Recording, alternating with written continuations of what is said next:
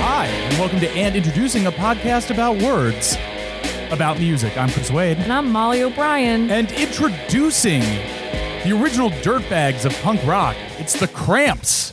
Part of the bleeding edge of the punk scene started in 1976. Where other punk acts burned out or faded away, the duo of Lux Interior and Poison Ivy kept their unique brand of camp psychobilly sleaze going for over 20 more years.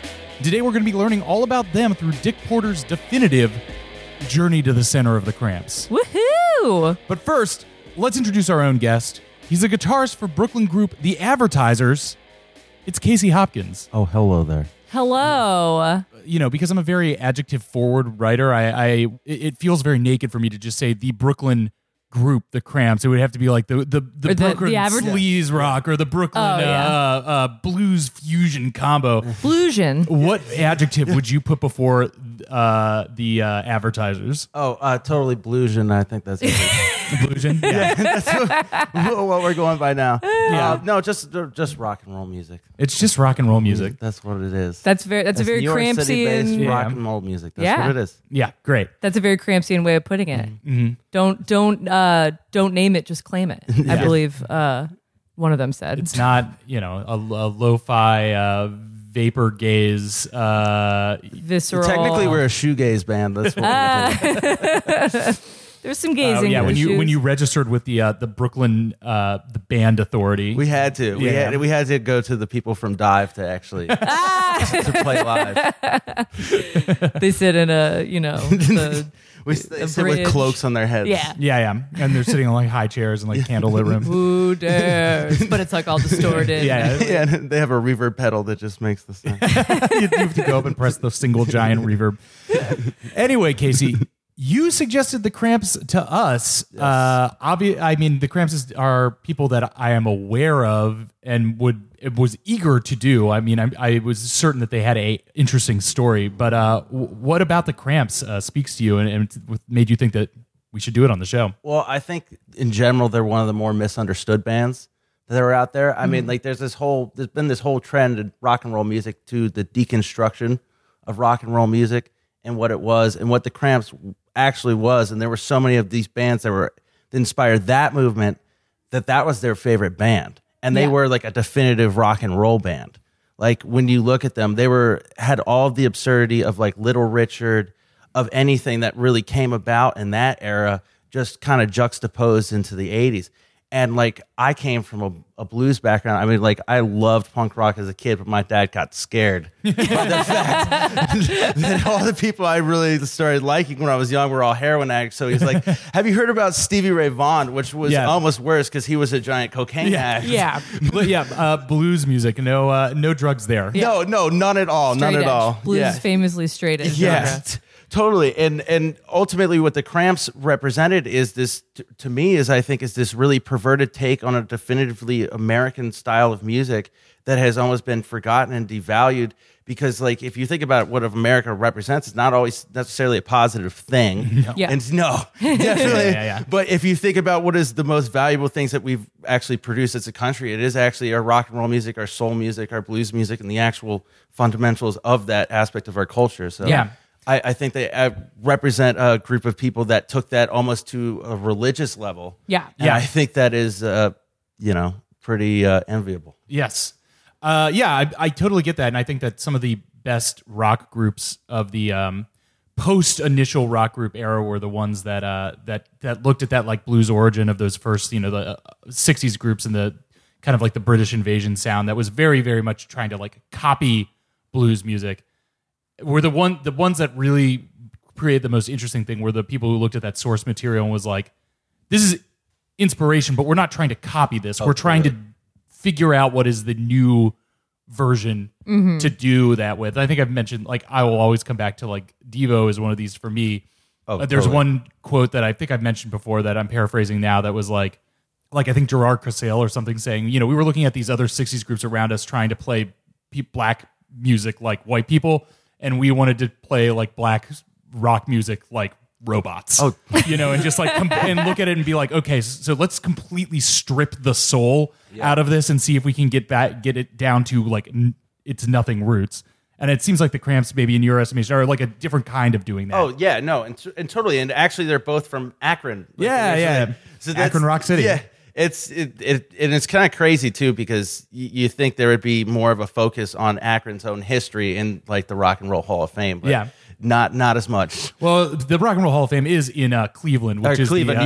My mistake. Well, I was going to say, which is the like kind of a bougie gentrified version of Rubber City, Akron. Chris is from Cincinnati, so he's got, you are. He's got feelings. My dad was from Middletown, Ohio. Oh, okay, yeah. What is it about Ohio? It produces good people. It's a fertile ground for weirdos. Yes, it is. Oh, I love it. So, I mean, we're already kind of talking about it, but how did you come to the Cramps? How did I come to the Cramps? Well, again, I was obsessed with the blues when I was growing up, and they're kind of just like this thing. If you're like sheltered for a while and you run into that, it hits you. Yeah, it just hits you. And like Lux Interior is one of these people that you don't hear about as much in terms of like rock and roll vocalists. Yeah, and he has a lower register. Like there's so much of the focus of this Robert Plant high vocal, this wailing, soaring screams. And when you hear Lux, it's human. It's definitively human, but it's so powerful. It sounds like it's machine powered. Yeah, at times. So like it's just like that. Like he totally performs in almost that James Brown spirit, where he gives all of himself, and that is truly inspiring. The other thing is too, Ivy is probably, I hate to keep using the word underrated, is one of the more underappreciated and underrated guitarists that's ever existed, because she took that whole Link Wray thing and she expanded it over a 30-year career. The funniest part about this book, when we discussed it, it's going to say they have a 23-year career. It's 33 years of a band.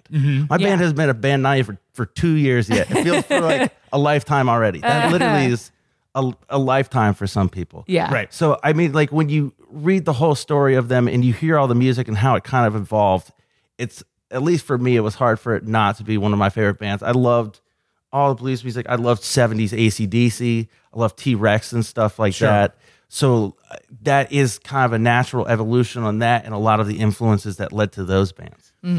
How about you, Molly? What do you know about the Cramps? I only knew them in like a list of like bands who played like in New York City in the late 70s. Like I did not know anything. I was like, I know there's a woman in that. Like I just had no clue about like what were their songs and like what was their lineup. I also completely agree. After reading this book and reading about Poison Ivy's like attitude and like evolution of guitar, and then I was listening to a bunch of Cramp stuff today for the first time, basically.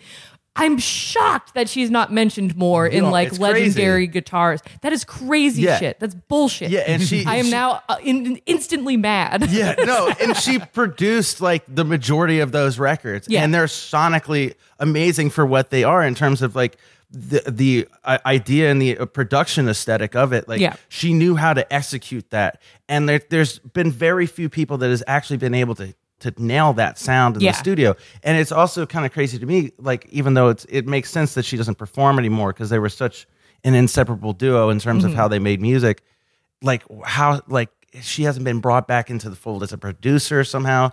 Like, it blows me crazy away.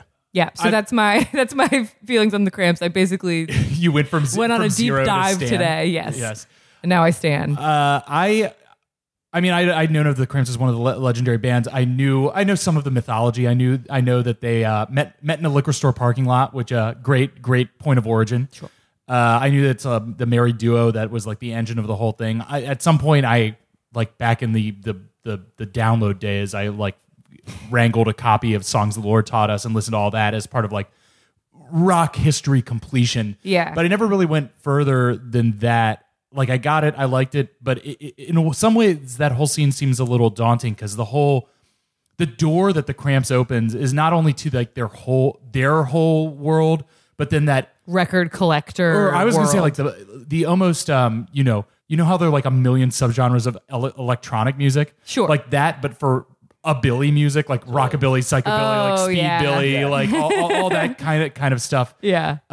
That I like, but just seems so vast that it's kind of impenetrable. So I was just like, I know the Cramps, I know Reverend Horton Heat, and that's enough for me. Yeah. But no, I've liked everything I heard, and I definitely really love just that kind of overt camp style and like all the horror movie references. They're almost like creatively, or their whole like imagery.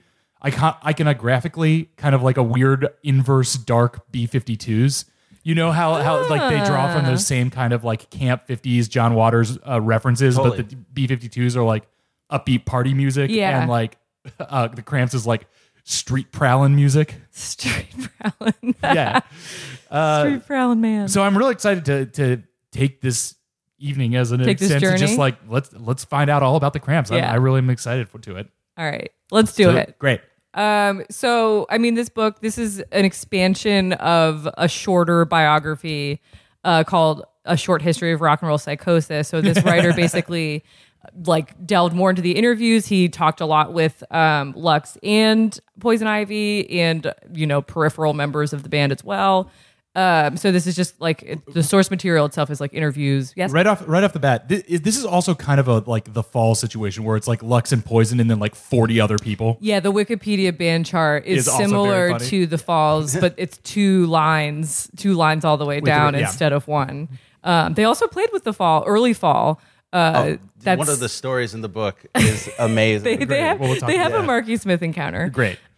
So I mean, the book kind of kicks off with the context in which the Cramps are sort of attacking their style of music, which is being inspired by all of these like 50s, early 60s rock and roll music.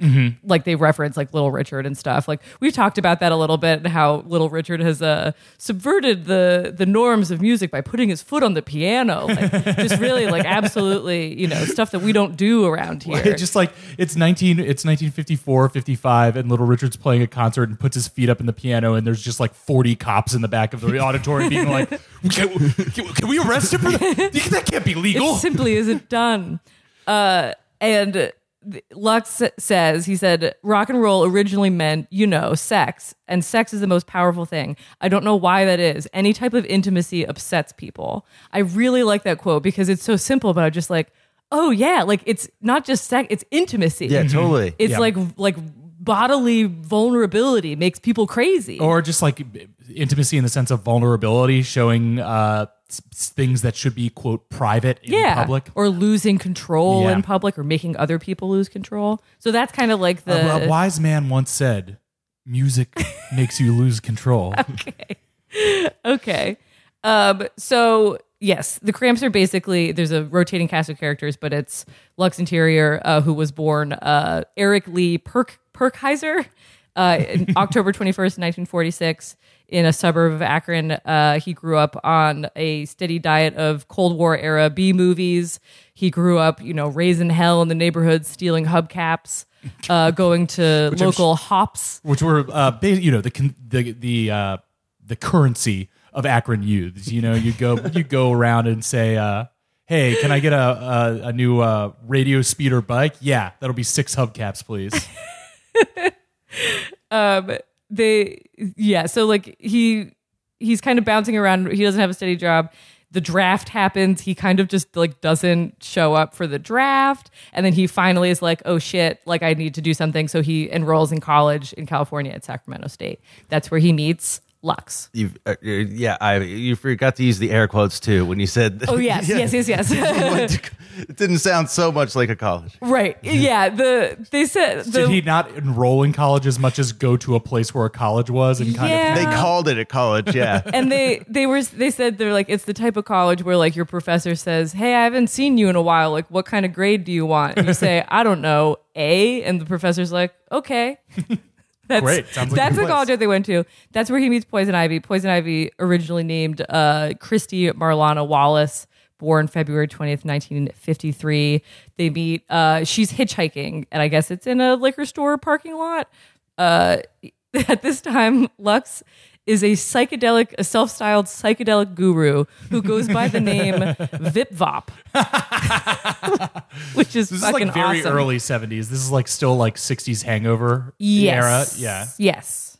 Or is this all the way up in 76? No, this is like early 70s. Yeah, it's probably like 72. So it's like Everything. when the hippie thing has crashed, and now people are Summer either, Love is over. Summer of Love is over. So now it's like the people who were just dabbling in it went on to become squares, and then the true dirtbags of hippiness went on to figure out what the new brand of like true dirtbaggery would be in That the sounds 70s. right. Yeah. And he sounds like he's one of those guys who's like, no, I'm riding this ride. Oh yeah, no, he pretty much invented the ride at that point. Vip Bop. Yeah. Vip Bop. He had a this just tells you how much like America has changed over the past even like 40 or 50 years. He had Vip Bop on a driver's license. Somehow. I'm like, how, dude? I went to register for TSA pre-check and I had to show like 5 forms of identity and they got my fingerprints and shit. I couldn't put Vip Bop on a driver's license. Bullshit. Leaning over the DMV counter being like, can you just put Vip Bop? Is that fine? No, I love how the local police too got to know him by that name, and they're just like, we hate this dude. What a hassle, man. So they meet and they basically just have this instant connection. Poison Ivy and Vip Bop, who ends up becoming Lux Interior. And Ivy says, "I felt like I'd known him all my life. We were just together constantly, and we were pretty much out of our minds constantly. To be honest, we didn't come to the surface for a long time." Nice. So they describe this relationship as a folie à deux like several times. I'm like, that makes a lot of sense. Folie à deux? Folie à deux, like craziness of a twosome. Oh, okay, yes. Like you feed off two people feeding off each other's nuttiness. Insanity. Yes. Okay, yes. So they move in together. They like almost immediately they start hanging out all the time. They're driving to New York to see like the New York Dolls. They get hella into record collecting, and that's where they kind of keep diving into this like rock and roll history that they end up mining for their music. They said anything with the word bop in the title we bought. Just like a great See, that is the best way to go record shopping, is to have like a genre or term or word that you're going like, I'm just going to go into the record shop and anything that's labeled dirge, I'm going to buy, or something like that. yeah, or anything that's like called the Tennessee whatever. Yes. Yeah. No, when he talks about the record digging, some of the stuff they got into was a lot of it was doo-wop. Yes. Like, and they don't sound, you wouldn't, if you Yes. listen to the Cramps, you would never think, oh, they're obsessed with doo-wop, but they have like an amazing collection. And the one thing that I got turned on to by them, because I always talk about their influences, is the Flamingo B-sides. If you've ever heard the Flamingos, No. like I Only Have Eyes for You, never, you know that song? Do you want to pull up Yeah, little let's pull up flamingos? the flamingos. Yeah. Well, their Gotta get most the- popular song is I Only Have Eyes for You. But the one B-side that stood out to me, because he said that reminded him of like psychedelic music, Yes. is Love Walked In by the Flamingos. Okay. Opens with this theremin part, which will just kill you. We love theremin here in this house. We this- respect theremin. Yeah, we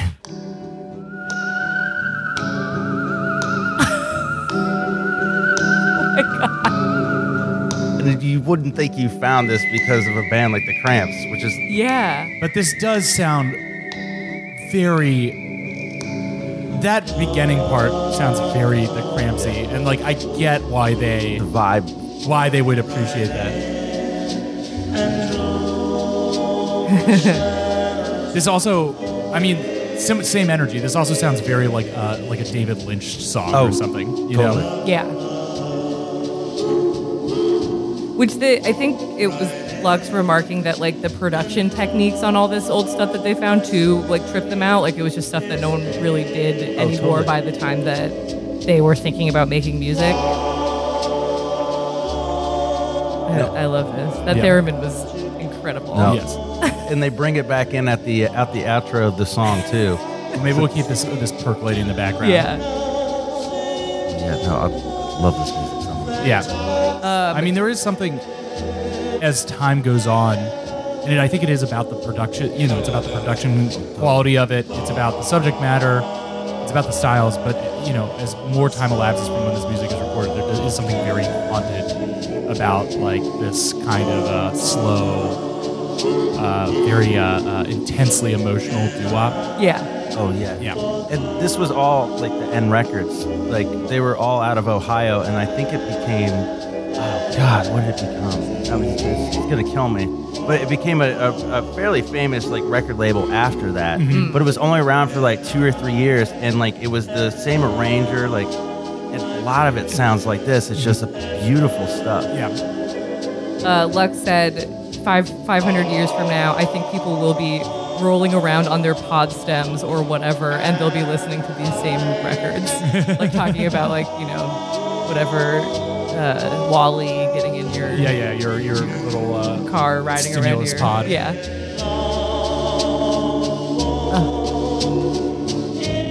Here it comes.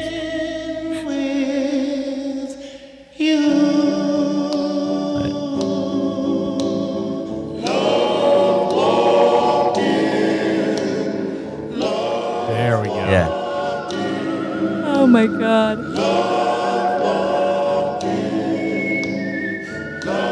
It almost sounds like a whistle. Yeah. It's great. That's wild. Now that's theremin playing. So yeah, they were That's having prodigious level theremin that's playing. theremin. That's real what, theremin. Now that's what I call theremin. I would get that. You would get. I know you'd get that in like a second. So yeah, they're drawing on this like what I think is so cool about this like stage of their lives is that it's such a like physical experience. Like they're totally. taking speed and driving all night to the Sun Records warehouse and like plundering it for all these random like rockabilly records. Like it's truly like a visceral experience. It's a full lifestyle. It's a whole ass lifestyle. They are not in college anymore by this point. Also, they like moved back. They said that there was a legal issue in California and they couldn't really Wonder talk what it about it was. more. Yeah. Wonder what. So obviously the next step is like they said basically like there's never any question that like they wanted to start a band. And so they moved to New York because they had been driving to go to see shows at CBGB's, and they moved there and they're shocked that not everyone in New York dresses like the New York Dolls, which I thought was really funny. Like they're like, yeah, most people are wearing jeans and shit. It's so boring. I'm like, yeah. I'm sorry. So then they find a drummer, they find a bassist. Their bassist, or no, they find someone they want to be their bassist, Brian Gregory, but then he, without their knowledge, stencils a Cramps logo onto a guitar. And so they're like, okay, you can play guitar as well. and did they ever have an official bassist? Well, they had a couple different basses, but that was like later. They added bass in '86, Okay. and the first actual live bassist they had was named Fur Dixon. Yes. She was only there for a couple months, but on that album was actually Poison Ivy doing the bass on all of it. Of course. Yeah, so she had had a couple different guitars that were basically like long form guitars that Yeah. acted- Baritone guitar. Yeah, exactly. Dude. Like a bass six, like a Fender bass six. Sure. And she also had like another Danny Electro, and she did all of the bass on that record. And I mean, I would have to speculate she wrote most of the bass on the records Yeah. after that, Yeah. even if they had other people. Because here's the other thing that comes out in the book too, is that she played most of the guitar parts even when they had other guitar players. She Right. was just overdubbing, Yeah. which is awesome. I mean, it's Amazing. shitty. I mean, awesome. the only reason that they had other members was to physically play Yes. the music on Yes. stage, Live. Totally. Because they needed to play live in order to like make money. Yes. and have fans. Yeah. yeah. Yeah. And to express themselves, I Yes, suppose. of course. And because playing live music is fun, and they seem like people who would get off on being Yeah, wild people performance. on stage. Yeah. So this I just find interesting because we've been reading so many of these books, and so many of them talk about like musicians will talk about their first band, and they'll be like, yeah, we were playing covers, and like, you know, we were just trying to like work up the guts to like write our own material, or like, oh, we couldn't play our own stuff yet because like people weren't ready. But I just think it's so interesting that the Cramps really approached covers as like the thing. Like they wrote some of their own stuff too, obviously, but like it wasn't like, oh well, we got to play these covers until we can like figure out our own stuff. They found like such juice in the covers, Totally. and I thought that's awesome. Yeah, no, a lot of the things with the covers for them too, like there were a few bands that did that. One of them that did it more reverently with blues stuff was the Fabulous Thunderbirds, and you know they did it great. But like so many times I'll listen to them, I'm like, oh, that's a cover. Then I'll find that song, and that's how I'll discover a bunch of old stuff. But with the Yeah. Cramps, the reason they ended up doing so many covers actually was because of a legal issue with IRS records. So they couldn't actually play new music live because people would be bootlegging it. So they're like, well, fuck, all we can really do is play our old shit in a bunch of covers. Yeah, What a narc name for a narc industry. IRS. Records. That's yeah. also. It wouldn't be a musician's history without getting fucked by your record label. I'm sure. Are we going to get to that? Oh, yeah. Okay, great. Oh, yeah. That's also feels like a very also a 50s throwback thing where, you know, all the real first generation rock musicians would like play. There would be like a certain number of standards that everybody would like have their versions of. Yeah. And then you would like slowly throw in your own stuff around that. Yeah, I mean that even happened with like the Ramones would not steal stuff, but I mean, borrow sure, stuff from the steal. Cramps that the Yeah. Cramps were doing, and Oh, they'd totally. be like, "Oh, can we also do this?" And then they would do it and Yeah. be more popular.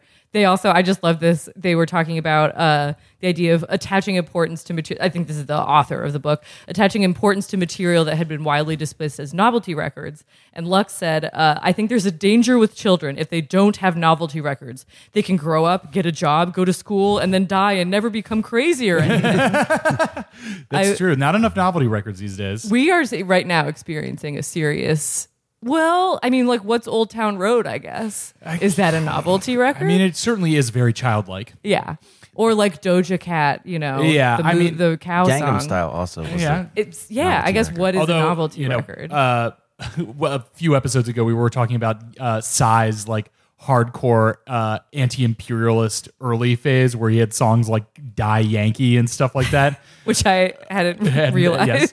Not to get too far afield on this, but Yes. it also seems like it's the side effect of maybe like the Jojo Siwa effect, where when you're like age 7, 8, 9, instead of like being like a kids musician releasing kids stuff, it's like, no, you are already on YouTube creating pop songs and forging a pop career. Yeah, there's no room to play. Along these lines, should we listen to the Cramps cover of Strychnine? Yeah, Let's do it.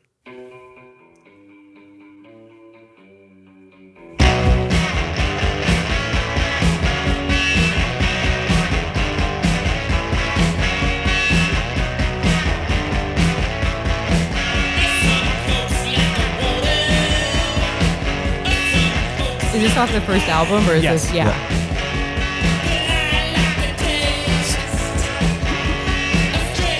You know, when they talk about the production of this record, it's really funny because they talk about how they recorded essentially in a night. Yeah. And that it took them like 3 months to mix it because Alex Chilton was so crazy. Yeah, so they recorded this album with Alex Chilton, which is another thing that I didn't realize happened. And that it just sounded like was so kind of like stoned all the time. And also they brought up a point that maybe he was just extending the times to like get paid more money. Like the longer things were going on, the more money that he would make. But yeah, it was You stuck needed to in mix that record. stuck in post production hell basically for I mean, a long time. Sonic's also a great reference point for the Cramps. I remember one of the anecdotes I heard about the Sonics is when they were recording like some of their first records, one of them would like distract the booth guy, and then the other one would take an ice pick to the cones of the speakers and the amps in the studio so they could get the distorted sound that they were looking for. Oh my god.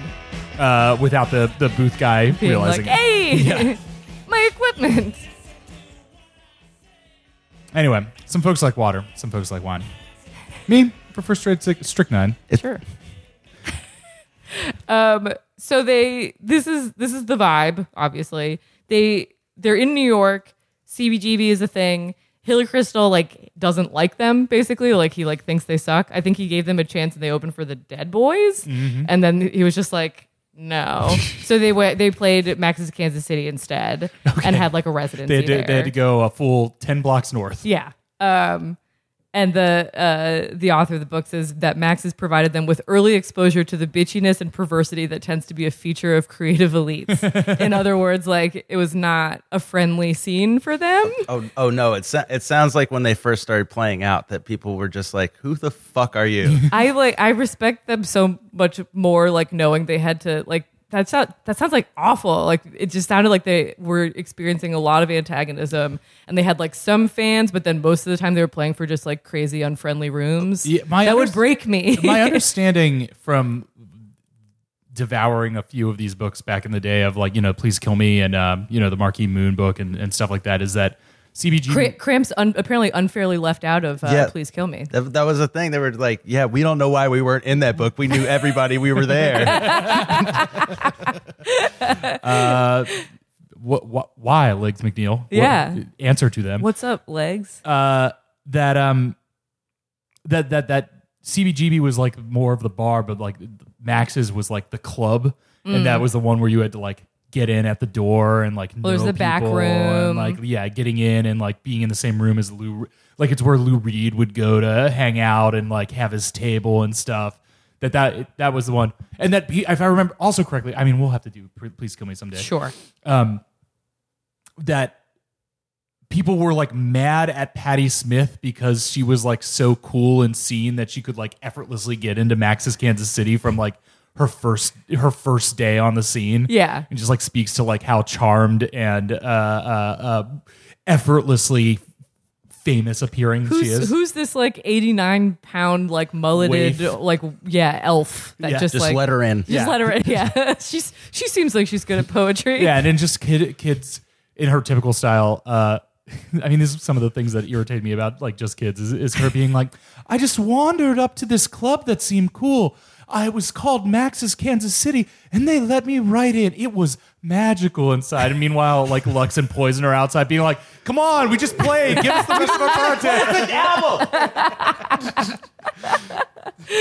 Don't get any respect. That's so true. But Lux's response to this sort of like weird clickiness and elitism, he said, I never had any friends all my life. I don't know why I should have friends now just because I'm in a rock band. Which it does have like the most adorably butthurt like tone to it. Yes. And it literally probably is something that's just like television said something bad about them that week. Yeah. Or like, because Yeah. there is all this stuff where he's like, all these art school bands. And then like 10 years later, it's like, yeah, the Talking Heads and they were really great. Yeah. Right. And it seems like at least some of this was pulled from a fairly lively, like New York centric music press. Like there were, zines Yeah. and such. Punk. They had the beef in them. Yeah. They were really good goss. I feel like, unfortunately, that might have died down a little bit.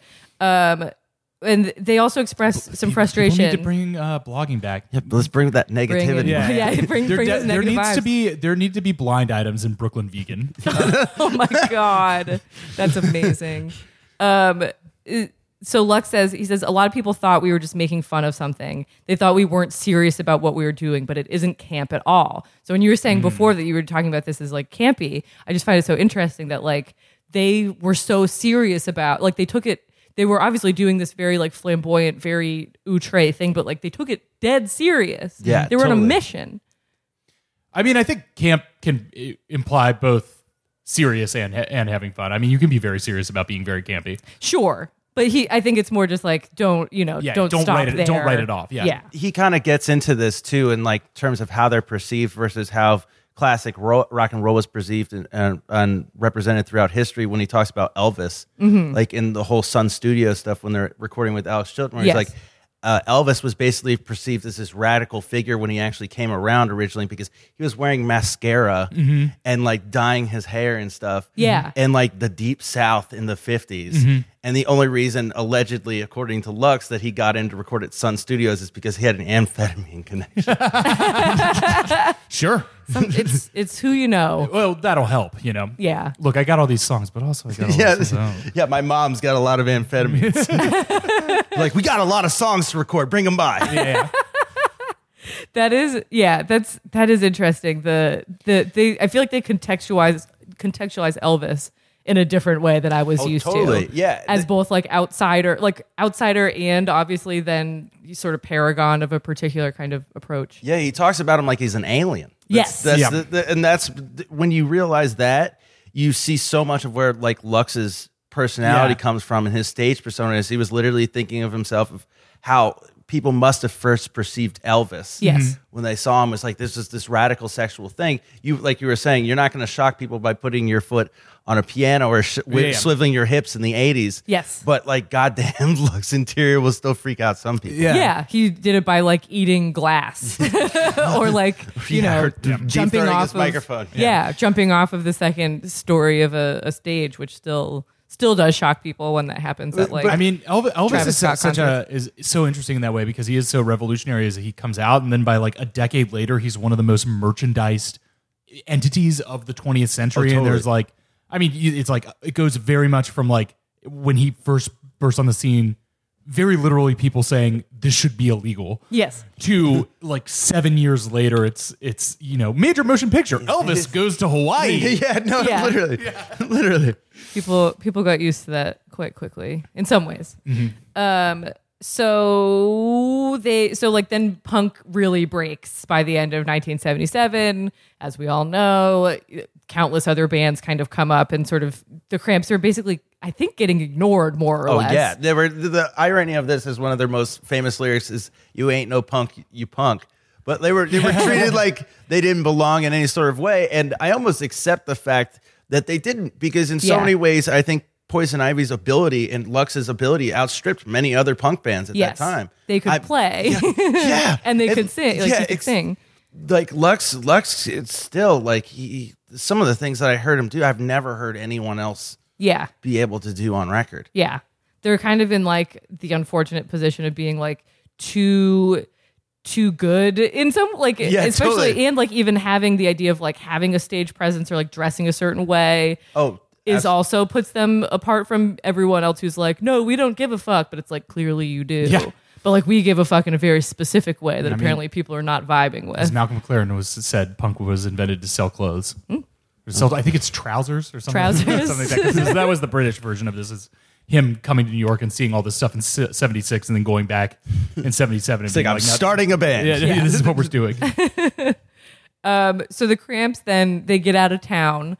They start playing shows elsewhere besides New York, including a legendary show at the California State Mental Hospital. Okay, yes. I've heard of this. That you had you? Yes. Can you pull up? It's on YouTube. There is YouTube of it? In pretty decent quality. Oh, Cramps. And Lux says, we always wanted to play a mental hospital because we always had a problem with audiences not being quite what we'd like them to be. So there were people licking the walls, people coming up and talking to us while we were playing, but mainly it was people dancing the weirdest dances you've ever seen. All right.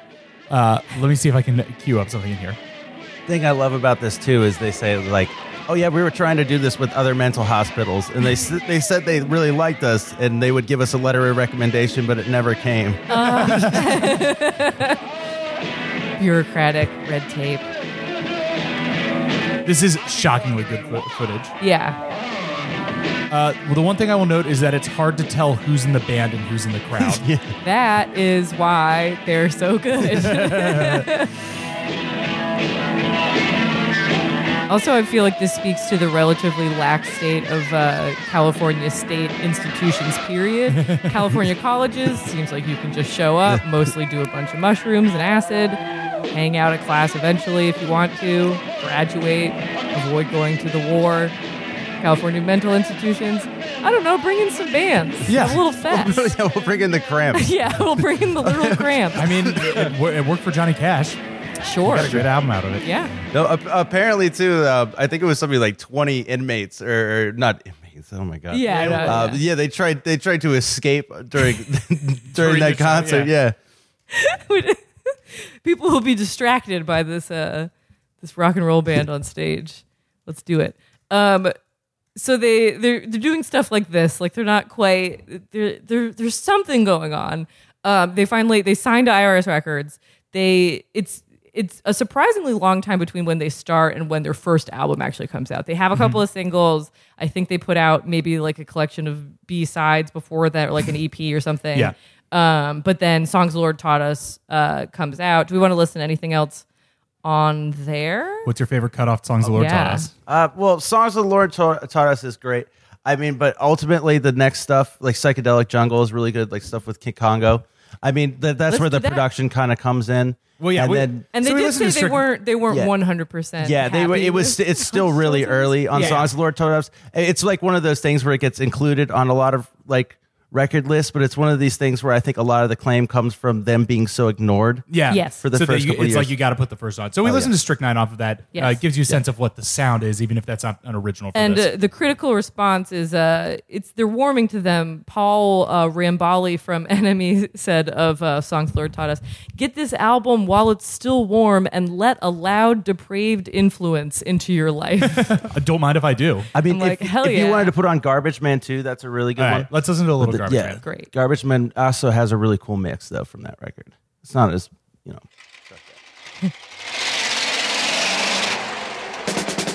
Starts a good sample of a garbage truck.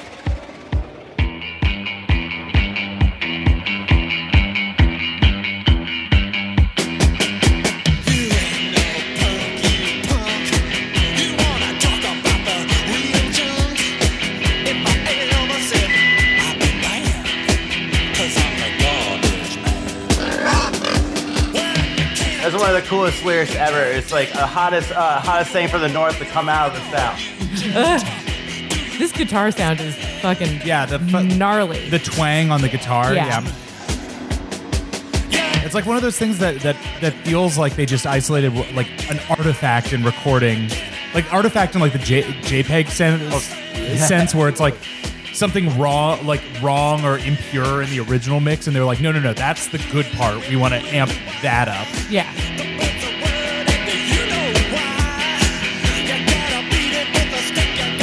I never know if it's actually Ivy or Brian Gregory doing this because it comes out in the one in giant the book, monolith. That it's mostly Ivy.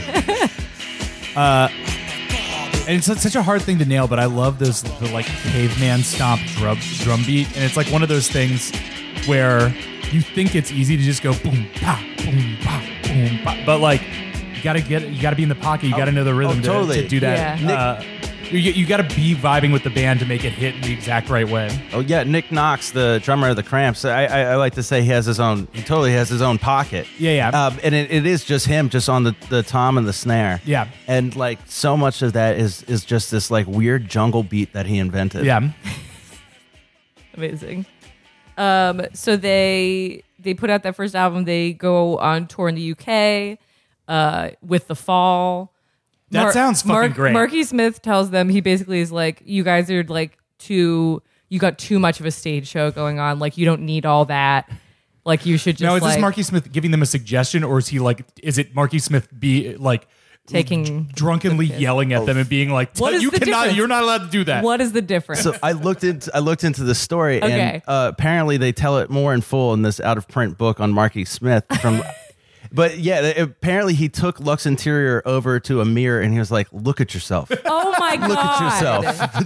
Oh my god! And he's like, "What is there to look at? I'm fantastic." Yeah, right. Look, I look great. Yeah, I do you see me? I have Lux Interior. I am. That's because it seems like it's so funny imagining them together because they seem like it's two great tastes that seem like they should taste great together, but I'm absolutely positive that they hated each other. Yeah. We read a book about all the former members of The Fall telling their stories, and it really does sound like the way you get into The Fall is Marky Smith puts a spell on you because he's like a cult leader, and that shit would not work on Lux Interior. Not in a million bazillion years. But seeing those two bands on a bill together makes so much sense. That's dope. Yeah, That's pretty sweet. Like the show, you'd be like, as a viewer, you'd be like, oh yeah, this makes total sense that these people should be playing together. And I'm sure that every time they crossed each other in the green room, they wanted to murder each other. Oh yeah. Well, the thing that came out is the first time that Marky Smith saw the Cramps is apparently he didn't like the Cramps at all, and he had to be convinced that they were like the real deal. Oh my god! But just the balls of someone just to go up to Lux Interior or anyone in the Cramps be like, "Hey, you just need to like tone it down a little bit." And if it's the balls, especially if that person is Marky Smith. Yeah, exactly. Yeah.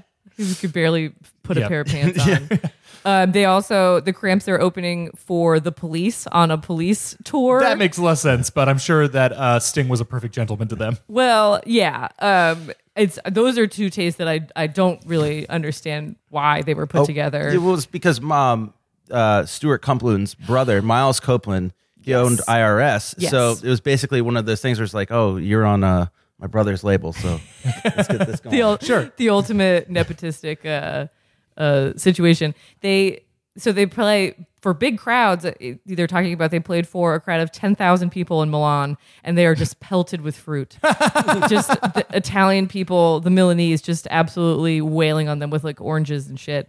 And the guitarist for The Police, Andy Summers, says, he's quoted as saying, "This is absolutely marvelous. We pay a fucking fortune for the best PA we can assemble and watch it reduce to ashes before we get to use it." Just imagine being the guitarist for The Police and just being like, fuck. Our fidelity is ruined by these brutish Americans with their loutish 50s cave music. Turned our stage setup into fruit salad. How will we send out our SOSs? Sending out an SOS. Get rid of this band. Take them off the stage. I don't know if they actually talk like that. No, I feel like they're probably more like, hey, with the police. Hello. Hello, I'm Sting. We thought about naming our band the Bobbies, but it might be too specific, regionally specific. I used to make albums called Synchronicity. Now I sing about Field of Gold, eh? On my 500-string lute. Oh my god. Very very tantric. They lose Brian Gregory, the sort of wall of sound, their second guitarist. This is when the sort of merry-go-round of band members like really gets going. They move to California.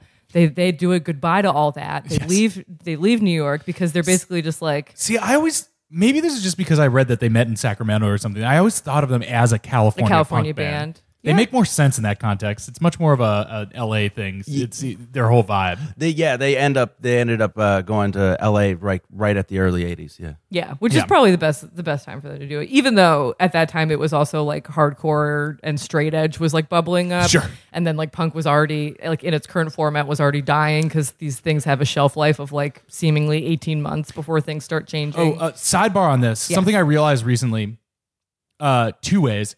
Speaking of 1980s and punk, the year 1980 in punk music in Los Angeles, I just noticed that Penelope Spheeris' excellent documentary "Decline of Western Civilization" Oh my God. is on Amazon Prime. Ooh. But even more than that, I'm investigating that the whole thing is on YouTube, and I cannot recommend that movie enough. Have you seen part 2? I have, but I like part 1 more. Oh my God! No, let me evangelize for part 2 for a second. So part 1 is the punk years, and part 2 is the metal years. Yes, and the metal, it's like a horror movie starring a bunch of hair metal musicians where the murderer is Kurt Cobain and he's never seen. You just know all the people that are going to get murdered or all the people be like, yeah, I'm going to make it. And Yeah. The whole thing is a joke where you know the punchline. Yes, exactly. But it's a very brutal movie, and you have scenes where like Ozzy Osbourne will be making himself breakfast, and he'll be trying to like pour himself OJ, and he just won't realize he'll be spilling it all over the counter and floor. Yes, part 2 is good and very heightened. Part 1 is just an excellent documentary about what the punk scene is in LA in 1980 was like, and we should do a full episode on it sometime, but I highly recommend any listener to just check it out. It's all on YouTube. I just found out. And watch it on YouTube to support the overlords at Google instead of Amazon. Yeah, sure. But I guess, 6 of one, half dozen of the other. Same slop, different bucket. Find a bootleg DVD on the street. Yeah, find your local tape guy and have him get it to you. Yeah. I got a tape guy. They moved to California. They poach the guitarist from the Gun Club, which they then dub Kid Congo Powers. Just generally great names in this band. Yeah. Lux Amazing. Interior, amazing stage name. name. My favorite thing too is he names it after like used cars. Yeah. like a used car sales term. Yeah, exactly. You see It's that so on good. on a neon orange car, written in marker on a neon orange card, like stuck under the windshield of a car on some lot somewhere. Even Nick Knox is that his actual name? Because that's such a percussive like drummer name. I think that might actually. Well, I'm not sure there. I'd have to check, but I believe it is. That's pretty decent. There's that some lines good up ones very over well the with years. Vip Vop. Yeah, Vip Vop and Nick Knox. They've got their new, noise man basically, and he's kind of like semi hazed just because he's newer in the group, and at the end of the day, it really is a relationship between Lux and Ivy. Kid Congo Power says that Lux would tie my legs together with the mic cord and drag me around the stage during Surfin' Bird, usually. Which honestly, that's Marky Smith type of behavior. Yes. It's just an antagonistic stage relationship. Psychedelic Jungle is their second one. And Imagining trying to like keep playing while somebody's dragging you around, because Surfing Bird's not impossible to play. So just like down, somebody's like whipping you across the stage. I just wanted to note Lux's definition of psychedelic, which he says, I think people bought a Doors album and then decided, ooh, I'm going to get moody and heavy. I was around during the psychedelic days, and that doesn't remind me of what was going on then at all. Psychedelic means mind manifesting, and that to me means living and optimism, not depression or gloom. I really like that definition of psychedelic, because I think...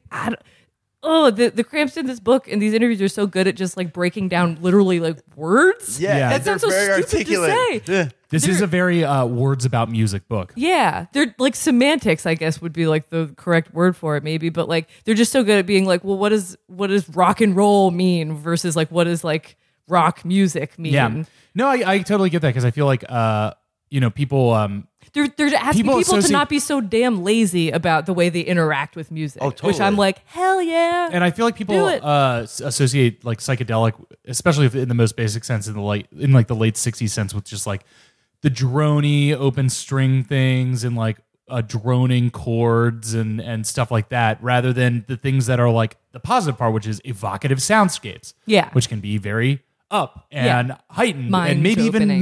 minimalist, as long as the thing about it that takes you is that it captures a part of your mind. It takes that with you rather than something that you're like focusing on in an acute way. Yeah, totes. So they're gaining a little ground, gaining a little respect. They're playing bigger and bigger shows. And then they kind of hit a roadblock in 1982, which is when they sue IRS because they are owed money that they are not getting. And then they also just want to get off the label. Like they're kind of done with them. And so suing your record label means that they will give you no support. You will not be able to record anything on their dime, nor can you record anything anywhere else. So they're basically reduced to playing shows like local, and they also aren't going to get their tours booked for them. So this is really, I think, what pushes them into being like truly like DIY. And it's an unfortunate situation that's why that is. But I think it also kind of takes them to the next level of like how they run themselves. Sure. Like they are truly like beholden to nobody but themselves. I mean, this is kind of a thing that we talk about in negative aspects usually, is like when the band becomes a company, Yes. or something. But this is like the positive commitment to it, of being like, if we're truly going to run this band in the future as for a long period, and we are not going to have professional assistance, then we have to like exist in a certain level of competency and create systems on our own to like make this shit happen. Oh, totally. Every time they didn't have a band or not a band, I mean a label or a manager or something like that, it was literally Ivy Yeah. just running the entire ship. Which is amazing. Yeah, and when you say it's DIY, you could make the argument too that they probably did DIY better than any other band in terms of building a reality and a world around what their band actually was and Yeah. meant Yeah. to their fans. Yes. Yep. But they don't get like called that because they were, I feel like when you think of like late 70s or early 80s punk, it's in this like weird soup of like independent British labels, but also like sometimes major labels are being like, okay, how can we get in on this? And they truly were like, they were apart from all that in the end. Oh yeah, it's one of those things where they didn't get their proper recognition as a punk band back in the day, but now all these people that were in that scene back then, they love them. Oh yeah, that's their favorite band. But not just that, you could also make the argument they're probably one of the greatest unsung blues bands that's ever existed in American history, because they totally took the whole perverted sense of blues. Like there are entire compilations of just absolutely dirty blues songs from the 30s and 40s, and they continued in that tradition of just outrageous and shocking music. Yeah. We were saying earlier that, I mean, I don't know how fully this goes into it as we go into the 80s. We were saying earlier that maybe, it was a shame that they weren't included in Please Kill Me. But maybe moving into this era, it was a shame that they weren't included in Our Band Could Be Your Life. Sure. Oh my God. Chronicle of the kind of DIY bands of Yeah. the 80s and the embracing of that aesthetic. Yeah. Because like all the original late 70s punk bands, eventually, if they made it on some kind of major label release, then we move into the 80s and this more DIY aesthetic takes over. And it seems like maybe one of the places that they get lost in this history is that they came out in the first era, but practiced more like the second era. Yeah. And So- like lasted from Yeah, one they were to like the a other. little older than the group of, like the SST, like the Black Flag bands, or the Beat Happening up north, or the Minutemen or something like that. Oh yeah, they all love the Cramps too. Like, there's one of my favorite videos you can find on YouTube is Ian MacKaye, or no, it's Henry Rollins talking about seeing the Cramps for the first time with Ian MacKaye, and he was like, he said that Lux Interior was slimy to the touch. Like, they had to help him get his pants off or on or Oh my something, God. something like that, and they returned his pants to him at the end of the show, back folded. Oh, that's so adorable. Like, here you go, Mr. Interior. Above all, it must be noted that Henry Rollins and Ian McKay are nerds. Oh, Yes. total. Yeah. Sweet nerds. Also, I just want to point out, Lux, when they started the band, was 30. And I just want to, as someone who recently turned 30, I just appreciate that he started the punk journey At age 30 and like continued to just act like an absolute like maniac Yes. on stage for however many years. Ugh, God love you. So where are we? So they're in this sort of weird independent lifestyle. Like Ivy's literally like has got a book about how to do music licensing. Like, what a hero. Oh God. Do we want to listen to some music from like the mid 80s? They eventually get released. Yeah, go ahead. Oh yeah. If you wanted to put on something from A Date with Elvis, but we're not quite there yet, you could still put on something from Psychedelic Jungle So Google Monk. Psychedelic Jungle is their last label album, right? Yeah, that's. I think so. Yeah, that's Yes. so. After Psychedelic Jungle, there was a couple different comps. There was like Off the Bone, and then there was Bad Music for Bad People, and that was all. That's what I had. I had Bad Music for Bad Yeah, People, which is also one of the best names for a thing. It's amazing. That's usually when people don't know what Chapo Trap House is. When I say that I work on it, I usually just say, "Oh, it's a bad podcast for bad people." Good. But yeah, it's pretty accurate. What do you like off Psychedelic Jungle? Goo Goo Muck, Goo Goo Muck? which is a cover, but again, I've heard them referred to as the greatest cover band of all time. The sun goes down and the moon comes up. I turn into a teenage Goo-Goo-Muck. Yeah, I cruise through the city and I roam the streets. Looking for something that is nice to eat. You better duck when I show up. And just to provide context to this, while all this is going down, and you hear how kind of sparse and less is more her guitar playing is, and how it is really just derivative throwback riffs in a lot Yeah. of ways. I hate to use the term derivative, but I mean it in a positive sense. It's deriving from something. Exactly. There was all the hair metal and Eddie Van Halen stuff going on Right. at this. And even in a blues context, you had someone like a Stevie Ray Vaughan, who was more of an athletic guitar player, even if he was a history book musician, kind of in his way Yes. that he approached guitar playing. Yes. Right. That's something that the book, I feel like, largely does not acknowledge, is that they're kind of holding on to this. They're really like keeping the torch going Yeah, for this totally. style of music. Yeah. Even as like the genre of what rock music is like wildly starts to Yeah, bend and, and at its most excessive is getting truly excessive in like some very gaudy ways. Yeah, if we were to talk about what was truly absurd, it's what people's perception of rock and roll became in the 80s. Yes. Yeah. Where it was like this arena joke. Yes. After a point.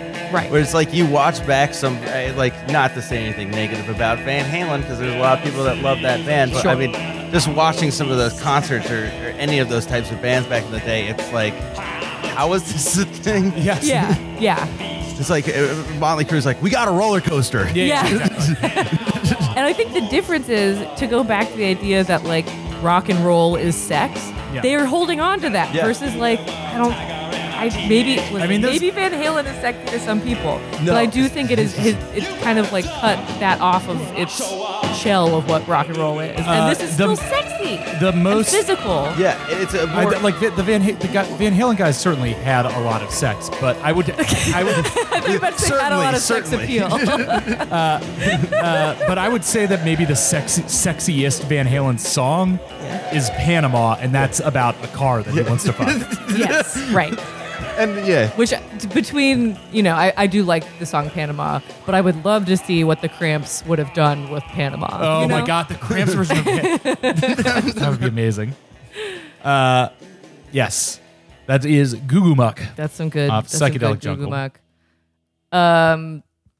They're chugging on into the mid 80s while all of this arena rock is crashing down and around them. keeping the flame alive. They're still playing shows where like Lux, like they're in Munich and Lux falls into a hole. He's like jumping on like a wooden stage and falls through the stage and then climbs his way back out of the hole in the my stage God. while still singing the entire time. That sounds amazing. Like imagine seeing that. Yes. And he's like what? Also, late 30s at this Also, time? emerging from a hole in the stage sounds like the perfect visual representation of their music. He's an athlete, that Yeah. man. Yes. Yeah. They a later which was the one that you wanted to listen to? The Okay, so A Date with Elvis, Date with Elvis, is yes. the studio album after that, and that was the one I was mentioning that Ivy did most of the bass on. Yes. No, all the bass on. sorry. okay. What's your track off this? Oh my God, the first one is amazing. How Far Can Too Far Go? How far can too far and, go? and it opens with this really cool like bass fuzz, and there's like a tremolo on it. And it took me forever to figure out what the sound was, and it really is just her letting the feedback ring out on this bass six, and everything just builds around it. And you have this idea of what the band is.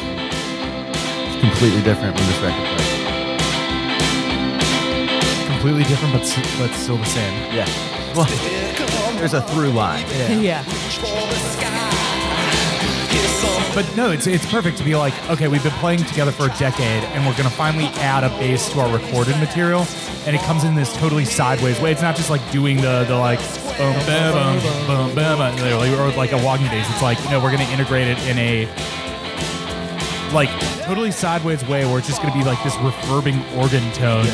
But it nonetheless is like exactly what you would assume, what you would want of a bass tone in this band. And the cool thing about this album too, it's the only Cramps album that's on there where you hear actually Ivy singing.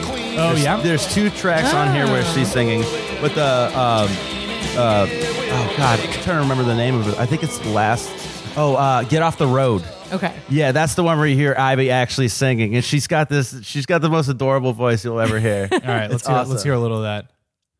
We might have to listen to this for a second to get to the Ivy part. Again, starting with the vehicle sounds. They do like cars. They're into cars. Get more into car culture later on. Hey, who the hell do they think they are? I'm sure this is a sample from some like They're just movie a from like bunch of 1957. girls.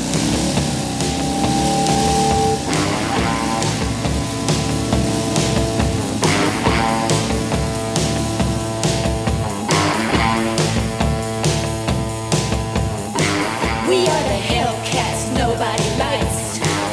Man eaters on motorbikes. We on this road, so you better get lost. When you hear the roar of our cut-out exhaust, fuck off or you will find that you have blown your mind. Get off the road. I'm surprised that Quentin Tarantino didn't put this song in. Once Upon a Time in Hollywood? No, I was gonna say, what's the one that you love? Oh, Death Proof. Yeah. Yes, this does sound like it should be on the Death Proof. my God, soundtrack. yeah. You are so right. Oh, you This is like great. to get your rear end tossed. Gonna be uptight right here tonight. Get off the road. Yeah, this is sick. Get off Yeah, no, the thing about this record too is they have it as a split with Kiss My Ass, which is a funny song, but it's a total joke song. But yeah, it's kind of interesting because you would think after that they were like, oh yeah, we're going to get Ivy more on some of these vocally, and they're just like, no. That's it. That's all you get. I believe this is the following album after that one, which is called Stay Sick. Yep, Stay Sick. It's a Ghoulardi reference. Stay sick and turn blue. So, and Ghoulardi is the, like, was he radio or was he TV? He was a television host for WJW in Cleveland, Ohio. There we go. Was he like a late night? Goulart. Yeah, yeah. so he was like an Elvira type character Yes. where he like presented. Yes, I. Not only am I immediately familiar with what like the concept is, I'm sure I've read about this person in like I don't know, reading about Rocket from the Tombs or something. He Rocket ended from up the Crypt. Actually being the voice of the Love Boat and all of that. He's one of the, I believe his real name is Ernie Ladd. I could be incorrect about that. But he became known for basically doing all those like famous television intros. Like he was like, fuck it, I'm moving to Los Angeles. starting anew. The influences that Lux grew up with are so good and weird. You know, I mean, that is that thing of all those people in that era in Cleveland and Akron era of the time. I mean, so like Lux grew up in that environment. As I mentioned before, the Devo guys come out of that environment. Dave Thomas and Per Ubu and Rocket from the Tomb also have like a weird like throwback. I forget if it's Rocket from the Tomb or Rocket from the Crypt. Do you remember? I think it's from the tomb. Rocket from the Tomb. Also have like a weird throwback 50s like monster movie vibe. And then Dave Thomas goes on to do Per Ubu, which is like totally weirdo, wacko pop punk that are also like 20-year road warriors that do this stuff forever. There's something about like the specific concentration of lead in the water in northeastern Ohio at that time, or like whoever was programming regional TV just had like the right combination of weird stuff on that just melted the minds of several dozen young men and women from that area of that time in the specific way to go on and create bizarro rock bands. Yeah, Lux breaks it down. A couple of them, like besides Alan Freed, who's known as like kind of the father of rock and roll radio and desegregated concerts, there was Pete Mad Daddy Myers. Yes. Which is, if they have the song, I am the Mad Daddy. I'm a Mad Daddy. That was like another one that highly influenced him. And he was radio, and Ghoulardi was television. Ghoulardi would like literally set off firecrackers and like start fires in the studio. So like he would say that like all the kids and all the people that became like hippies and became kind of like that freak generation, like they would be home and they'd be watching Ghoulardi. Yeah. Like in that area. And the other thing too is like there was such that horror movie culture. And I mentioned The Mask earlier. If you ever have a chance to watch that, I highly recommend it. They brought back like 3D technology in the 60s. It was something that originally happened, like 3D movies was something that happened in the 50s, but it was like one of the first throwback ones. And it is like being transported into like another world anytime they do these. Yeah. And when it goes to these 3D scenes, the monster that they show, it's literally looks just like Lux Interior. He based everything off of shit that he just saw as like a 15-year-old. Oh my God. I just feel like there's like a hole in his head and like shit was beamed directly into it, poisoning him for all time. That's so wonderful. So yeah, Stay Sick comes out in 1990, which obviously that's another sort of pre-watershed era for transition rock music. But what I am obsessed with this thought of this. I think this is Lex. He said, "We are sick and tired of rock and roll getting such a good name and getting so respectable. They're feeding starving people. We don't like that. We like to keep it unhealthy and sick." So he's got a fucking gun out for you too, being like, stop feeding, like Farm Aid or whatever. He's like, stop it. Like, this is not what rock and roll is about. I just think it's so funny. Like, I'm sure he's not anti-feeding starving people. But he's like, that's not what rock and roll is. The sort of like policing, the like finger wagging of like, young man. You're too clean cut. Yeah. Bono is like not the vibe. Do some drugs, Bono. Yeah, take off those glasses. Yeah, do some drugs. Stop selling iPods for humanity. Yes. They, and keep in the same realm of keeping it unhealthy and sick. There's an amazing anecdote where they're at the Reading Festival, and Lux says a couple of fans brought along a human skull that they dug up. One of these guys was a gravedigger. It was pretty fresh. They knew the guy's name. I guess it's the reason we started the band, to meet these kinds of people. Holy fuck! So wild. That's a good rhyme with his quote earlier of I never had any friends. I don't see why I should now that I'm in a band. The flip side of that is, though I'm not really, I guess I'm not making friends from the band, but I am getting people bringing me human skulls who are like, hey, we like your work. So Lux, I don't need any friends. Two guys come out of the woodwork holding a skull. He's like, oh my God, we're best friends. Insane. So the rest of the book, it starts kind of speeding through the narrative a little bit, and they kind of start slowing down through the rest of the 90s and then the early 2000s. But there are they finally get, I think, a little taste of the sort of being treated like the legends that they are. They've been doing it enough that like people who actually grew up listening to them are now in positions where they can like honor them. Or people who weren't even born when they were making music are finding it and being like, whoa, this is so sick. They had a 90210 episode. They had a 90210 episode, Yes. which Can you find that? Let's see if I Yes, can pull up you- a little bit of this. You could what the literally copyright find Lux Interior performing on 90210. And the strangest part is the whole scene. It's like this bizarre like prom dance. And it's besides being a little appropriative, it looks straight up like a Cramps music video. Yeah. Like the Oh my god. Honestly, a little too many Indian costumes. Well, in the scene. Yeah.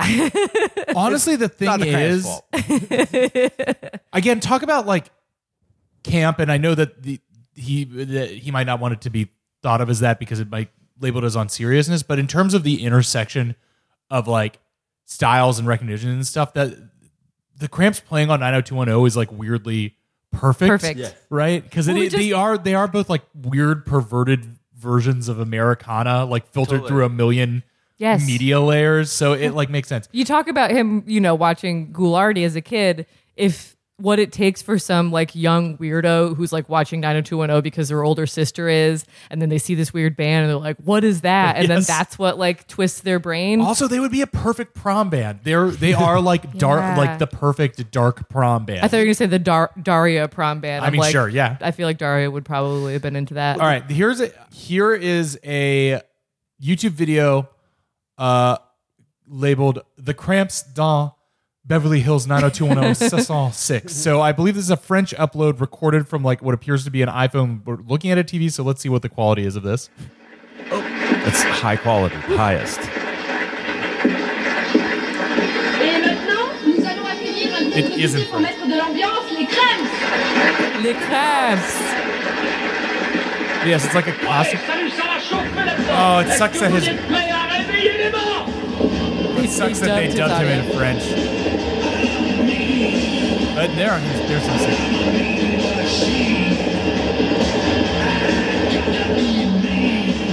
He looks great. Just fantastic.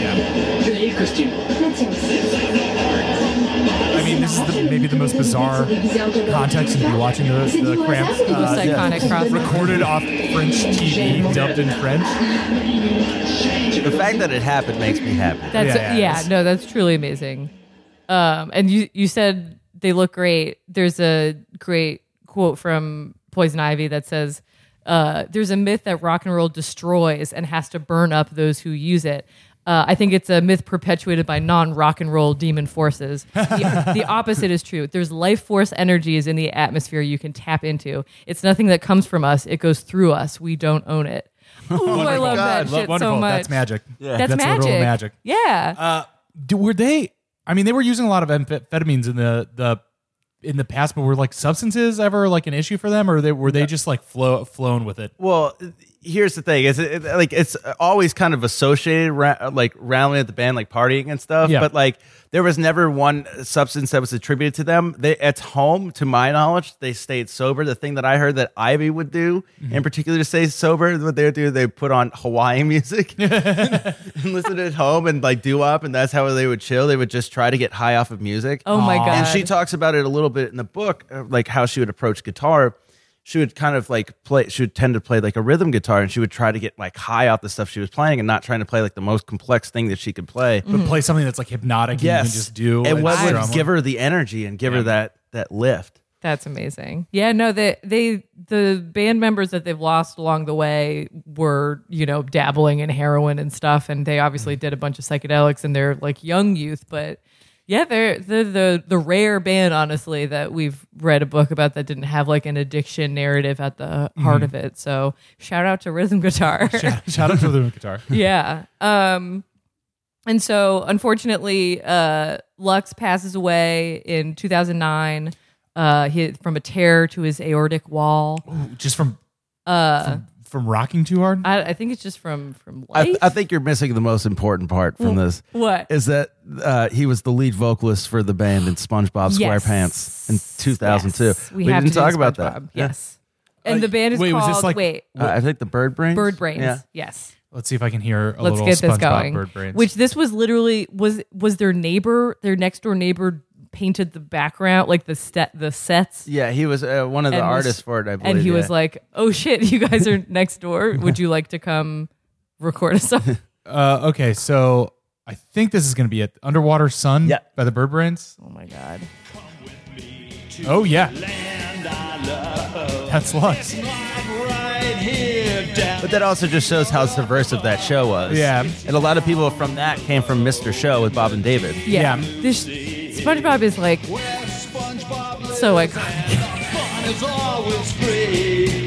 Down, down, down to the bottom of the sea. The song also Our is salty great. friend SpongeBob waits. Yeah, I'm trying to remember who they said like actually produced the instrumental because it wasn't Ivy. Yeah, Sure. It was but someone they who- basically did like But a somebody who's been soundtrack. listening to Ivy for their entire life. Yes, exactly. Underwater sun. It's very silly. I saw some. I think it was some like meme account on Instagram that was doing like a decade wrap up, and it was like the 2010s, and then they put like a bunch of random shit, like trendy shit over the years, and they included SpongeBob. And my knee jerk reaction was to be like, "What the fuck? SpongeBob is like, was that late 90s? Did that start?" Yeah, I think that started in '99. I'm like, SpongeBob is technically like a 90s, maybe a 2000s Yeah. thing. But then I was like, no, Molly, you're wrong. Like, SpongeBob is literally like, since it has existed, it has impacted like multiple like Gen Z is as into SpongeBob as millennials are. Like, that's kind of wild to me.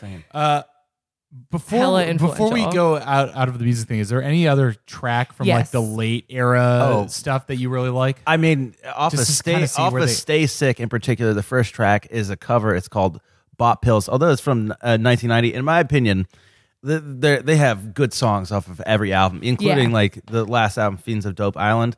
But this just, again, I hate to keep referencing their covers, but this has one of my favorite guitar lines Yeah, that they do. They kill it. I mean, with the covers. they do seem like one of those bands where you could just put every song that they have in a mega playlist and just let it ride, and you're not going to hear a bad song. Yeah, another one too that's really good off this record is Bikini Girls with Machine Guns. That was Sure. the single that was banned off of MTV. Yes, that they Well, they let's kept hear trying one to get it more. on MTV, and they were like kept rejecting it and being like, "No, Let's you hear need to like Bikini get rid Girls of with this and Machine that." Gun. Too Hot for MTV, 1991. Well, they had a conspiracy that you had to hand over $200,000 to MTV get the to get play. their record, to get your video played.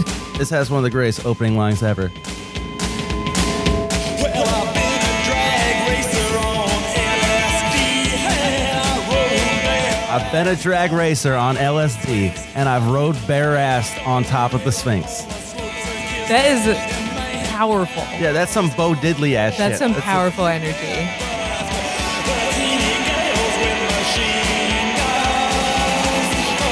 This sounds like it could be on SpongeBob too.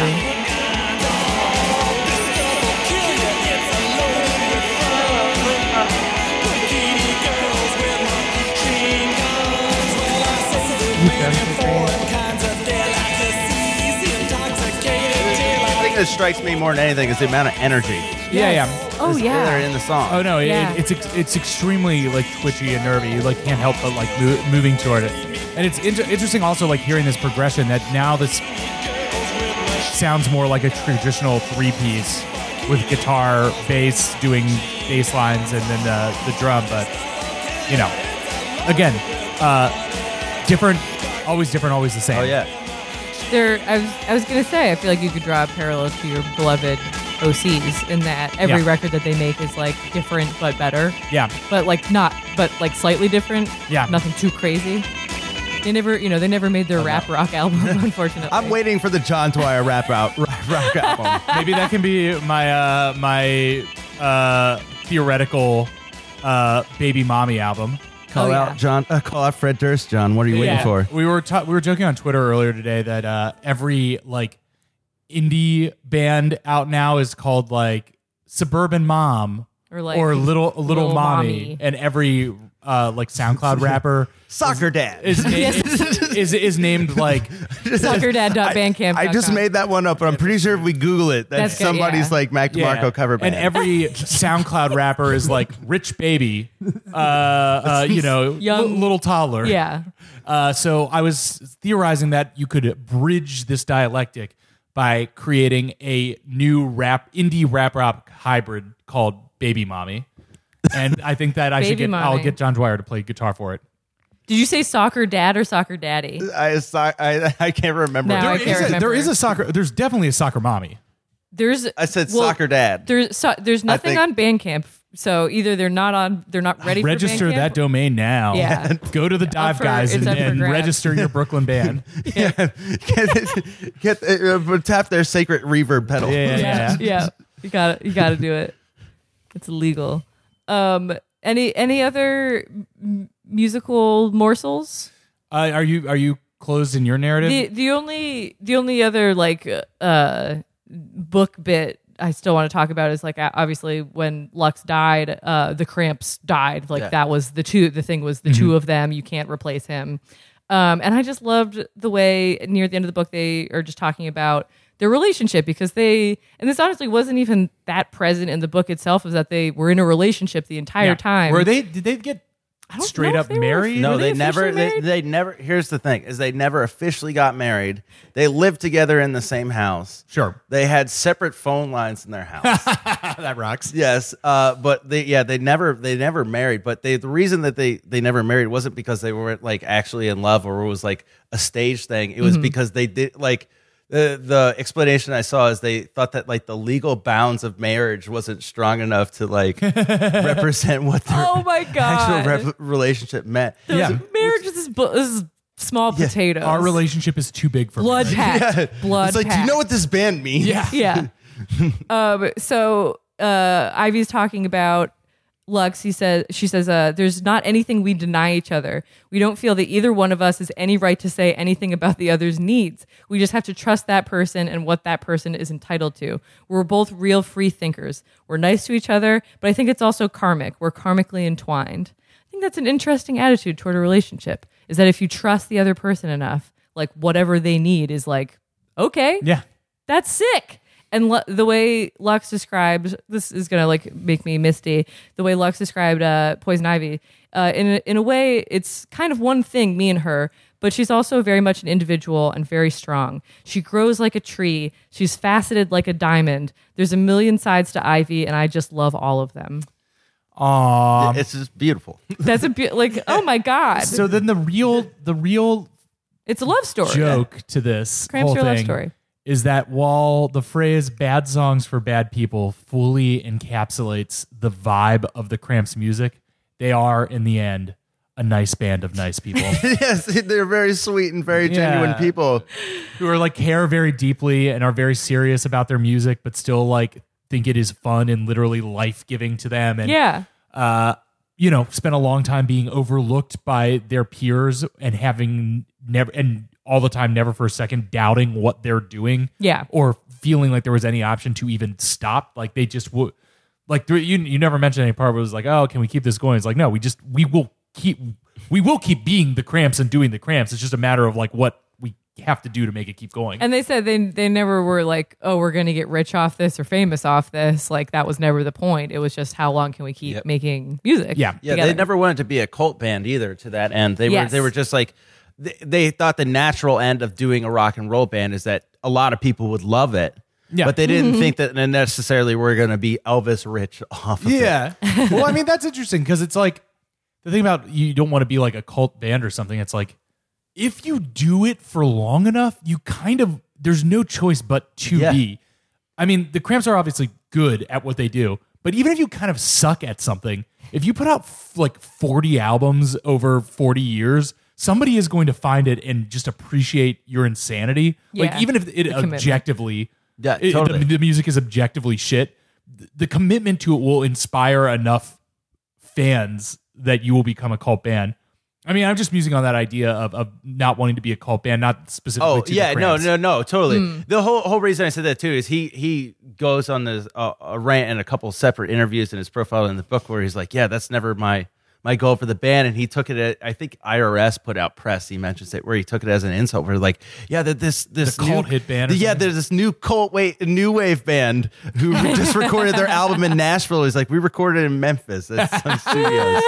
Like, New wave is I mean, so good. just like the camp thing, I could get very, very much get why Lux would not want to hear, would bristle at those terms being shot around. But then it's like, you kind of have to be when you've been doing one thing so well for so long. Like is just what is going to happen around you. You're going to find your people But if they're you- going to become passionate about you. But if you describe it that way, or like your record label, then you're self-limiting, and they Yeah, were like, "We're exactly. so much bigger than like. Why would we define ourselves by the smallness, smallness of an of our fandom. audience Yeah, when exactly. we should be? I mean, we could be the biggest thing in the world because like rock and roll music is good and everyone should like it. Did they ever go to Japan? I feel like that they'd be one of those bands that like goes to Japan and like, you know, we're playing 300-person rooms in America, but in Japan we do like 2,000-person rooms or something. Oh yeah, they played Japan. They talk about in the book that too. They were like huge in France. Yes, Like, and well, it's they Probably were why that Yeah. that 90210 clip was like Sun Ra. They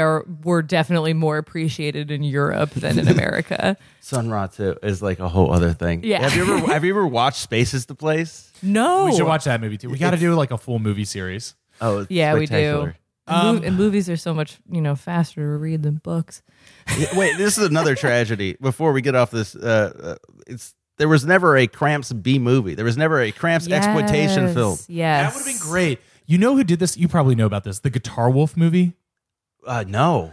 Okay, there's this band, Guitar Wolf. Yeah, totally. Okay, Molly, do you know Guitar Wolf? I don't. There's this band, Guitar Wolf, that's basically Japanese. They played together too. Japanese Ramones. Got it. Just like stripped down, like real simple, fast punk songs.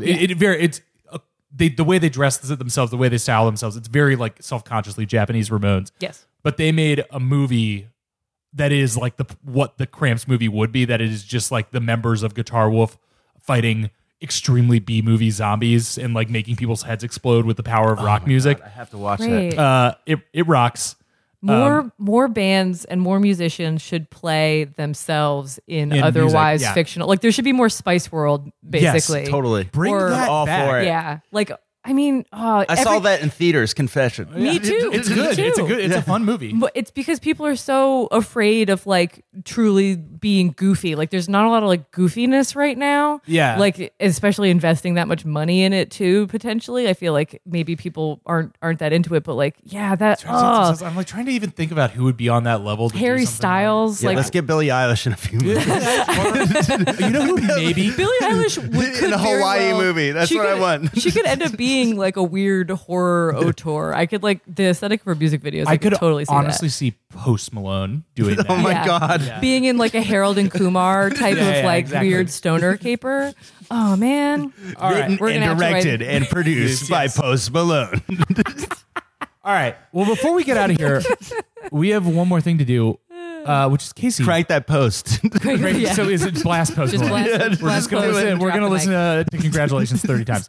Casey, you asked me to set up a guitar for you. Oh yeah, I did. So, what would you like to show us on guitar? Oh, what I was going to show you was just the kind of the similarities between more of the traditional blues that was coming out in the 80s versus like the Cramps, like when they were doing like covering like Can't Hardly. I would love to hear. We would this. love to Stand hear It. some of that. Yes. Give it a shot. So in the 80s, like all the dad blues and stuff that you would think, and I hate to even use that term because I think of it as kind of disrespectful because I still enjoy some of this stuff.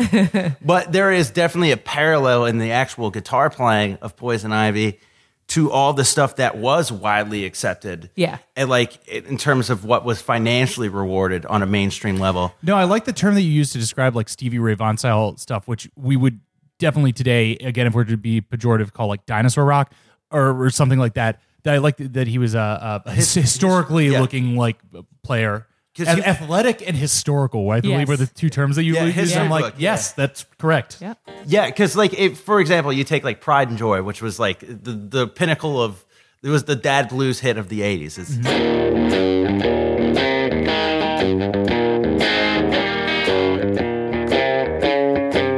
Then you have like can't hardly stand it by the Cramps, and which is cover, but the whole breakdown of that, the real heavy part is.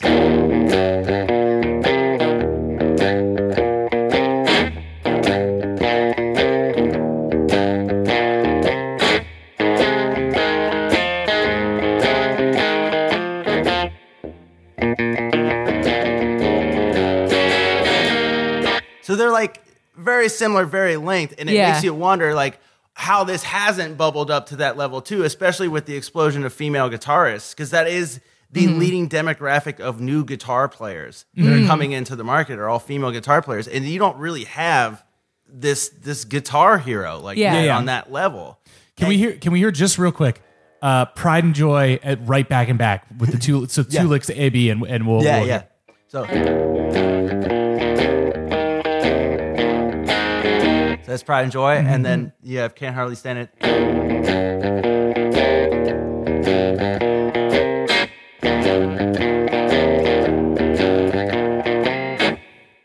And you're so right that the dinosaur rock dad blues or whatever then trickled that Guitar Hero went from like Stevie Ray Vaughan, Eric Clapton, and then it went to like John Mayer. Yeah, yeah. But so there's no inheritance of that because it's been cut off at the fucking head. Yeah, no. That's so annoying. Yeah, no, it's super annoying, and people, and because there's this other side of that where it's this Yeah. like the whole like shred blues stuff. Yeah. Which is cool, and there's like a whole context to that where you have Freddie King, you have the three kings of blues guitar and all that stuff. And that's totally relevant, but it cuts out like the whole less is more Yes. type of thing. Right. And I think Which is hella effective. and I think the lost thing here that I didn't realize is that she was the production guru behind the things, because so like the athleticism that you were talking about earlier, the thing that's celebrated of just like the shredding solos and stuff, which is very visible and you can see, versus how her role might have been more taking the thing and making a whole sonic gestalt out of it, like forming it all into a single sound. So instead of like wailing solos in Cramp songs, you have the incredibly distinctive tone of a Cramp song. Yeah. Exactly, precisely. Yeah, that's one of the things she doesn't get credit for as much, is just how good she was at crafting tones. You can talk about Link Ray and all this stuff. She could play everything that pretty much Link Ray ever played. But her thing was that the tones that she got out, and like, not that Link Ray didn't have a great tone. Of course he did. He had a very stark and just hitting tone. But what she was able to do, especially with fuzz, which ironically, the pedal, the super fuzz they bought, was bought for Lux Interior.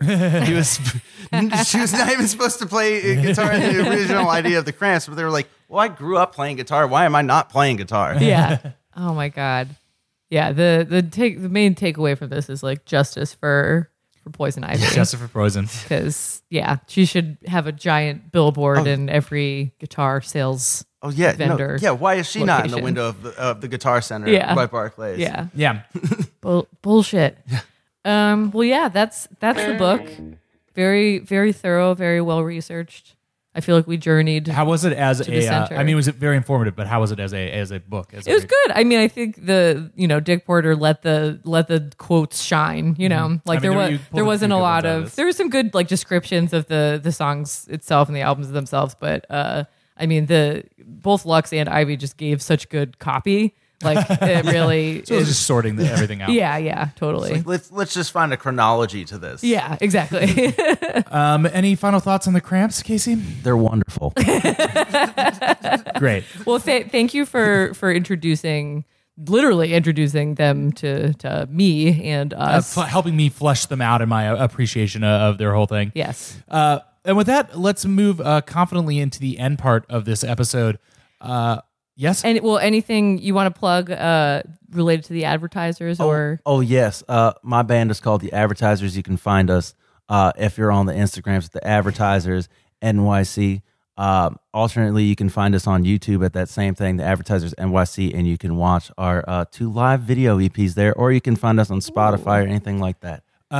We saw The Advertisers last Thursday. So good. It rocked. Yep. It really fucking rocked. If you're in NYC and you just support them because you're listening to this podcast now, we're telling you to. You must. And you must obey. Must. I'm Marky Smith making you look in the mirror saying, look at yourself. Just look at yourself. Who are you listening to? Go to an advertiser show. Yeah. B, because it was just a great night out. We saw them at, what the fuck is that place's name? Carmelo's. It was great. We had a good time. A bunch of rowdy bands. The scene was punk as hell. Casey won't say this for himself, but he fucking shreds so good at guitar. Give us a little fucking bit. Just give us a taste of that.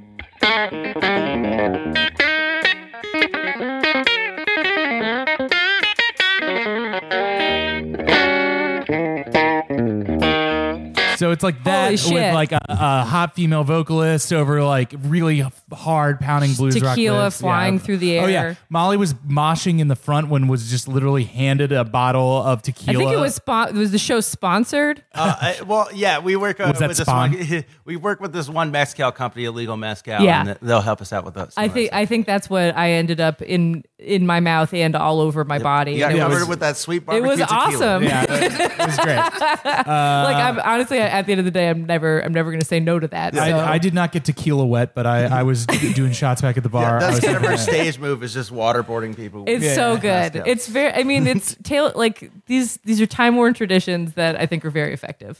We will put a link to some places you can find the advertisers in show notes.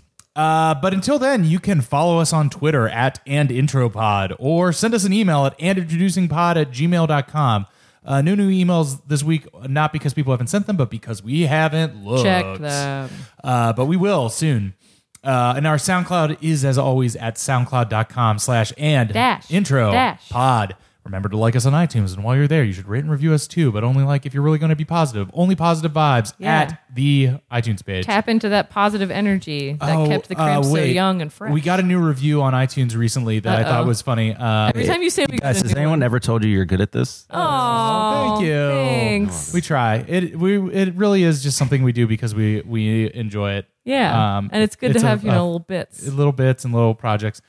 Somebody reviewed us saying that these guys are great. These guys know their stuff really well. My eye is raised at their praise for known creep and poseur James Murphy. yeah. But I will forgive them that and continue listening. Chris Some is a other big time. LCD stan. I'm a big LCD fan. Well, look, if you will forgive me my enjoyment of the songs of LCD Sound System, I will permit you to continue listening to this show. James Murphy's he's like a wine creep. He's you know like a what I wine mean? creep. He just He's like one of loves those wine. threads that you see on Twitter every once in a while. That's like at age 30, you have to every male has to choose their specialization, and you either get to be like a car guy or a IPA, wine guy or yeah. a beer guy, Yeah, an outdoor guy or something. yeah, fishing. Yeah. Yeah, Anyway, where was I in the ending patter? the reviewing of the And as always, just tell a friend. yes. Shady's back. Tell a friend. And until then, we'll be back with you in another 2 weeks here on And Introducing.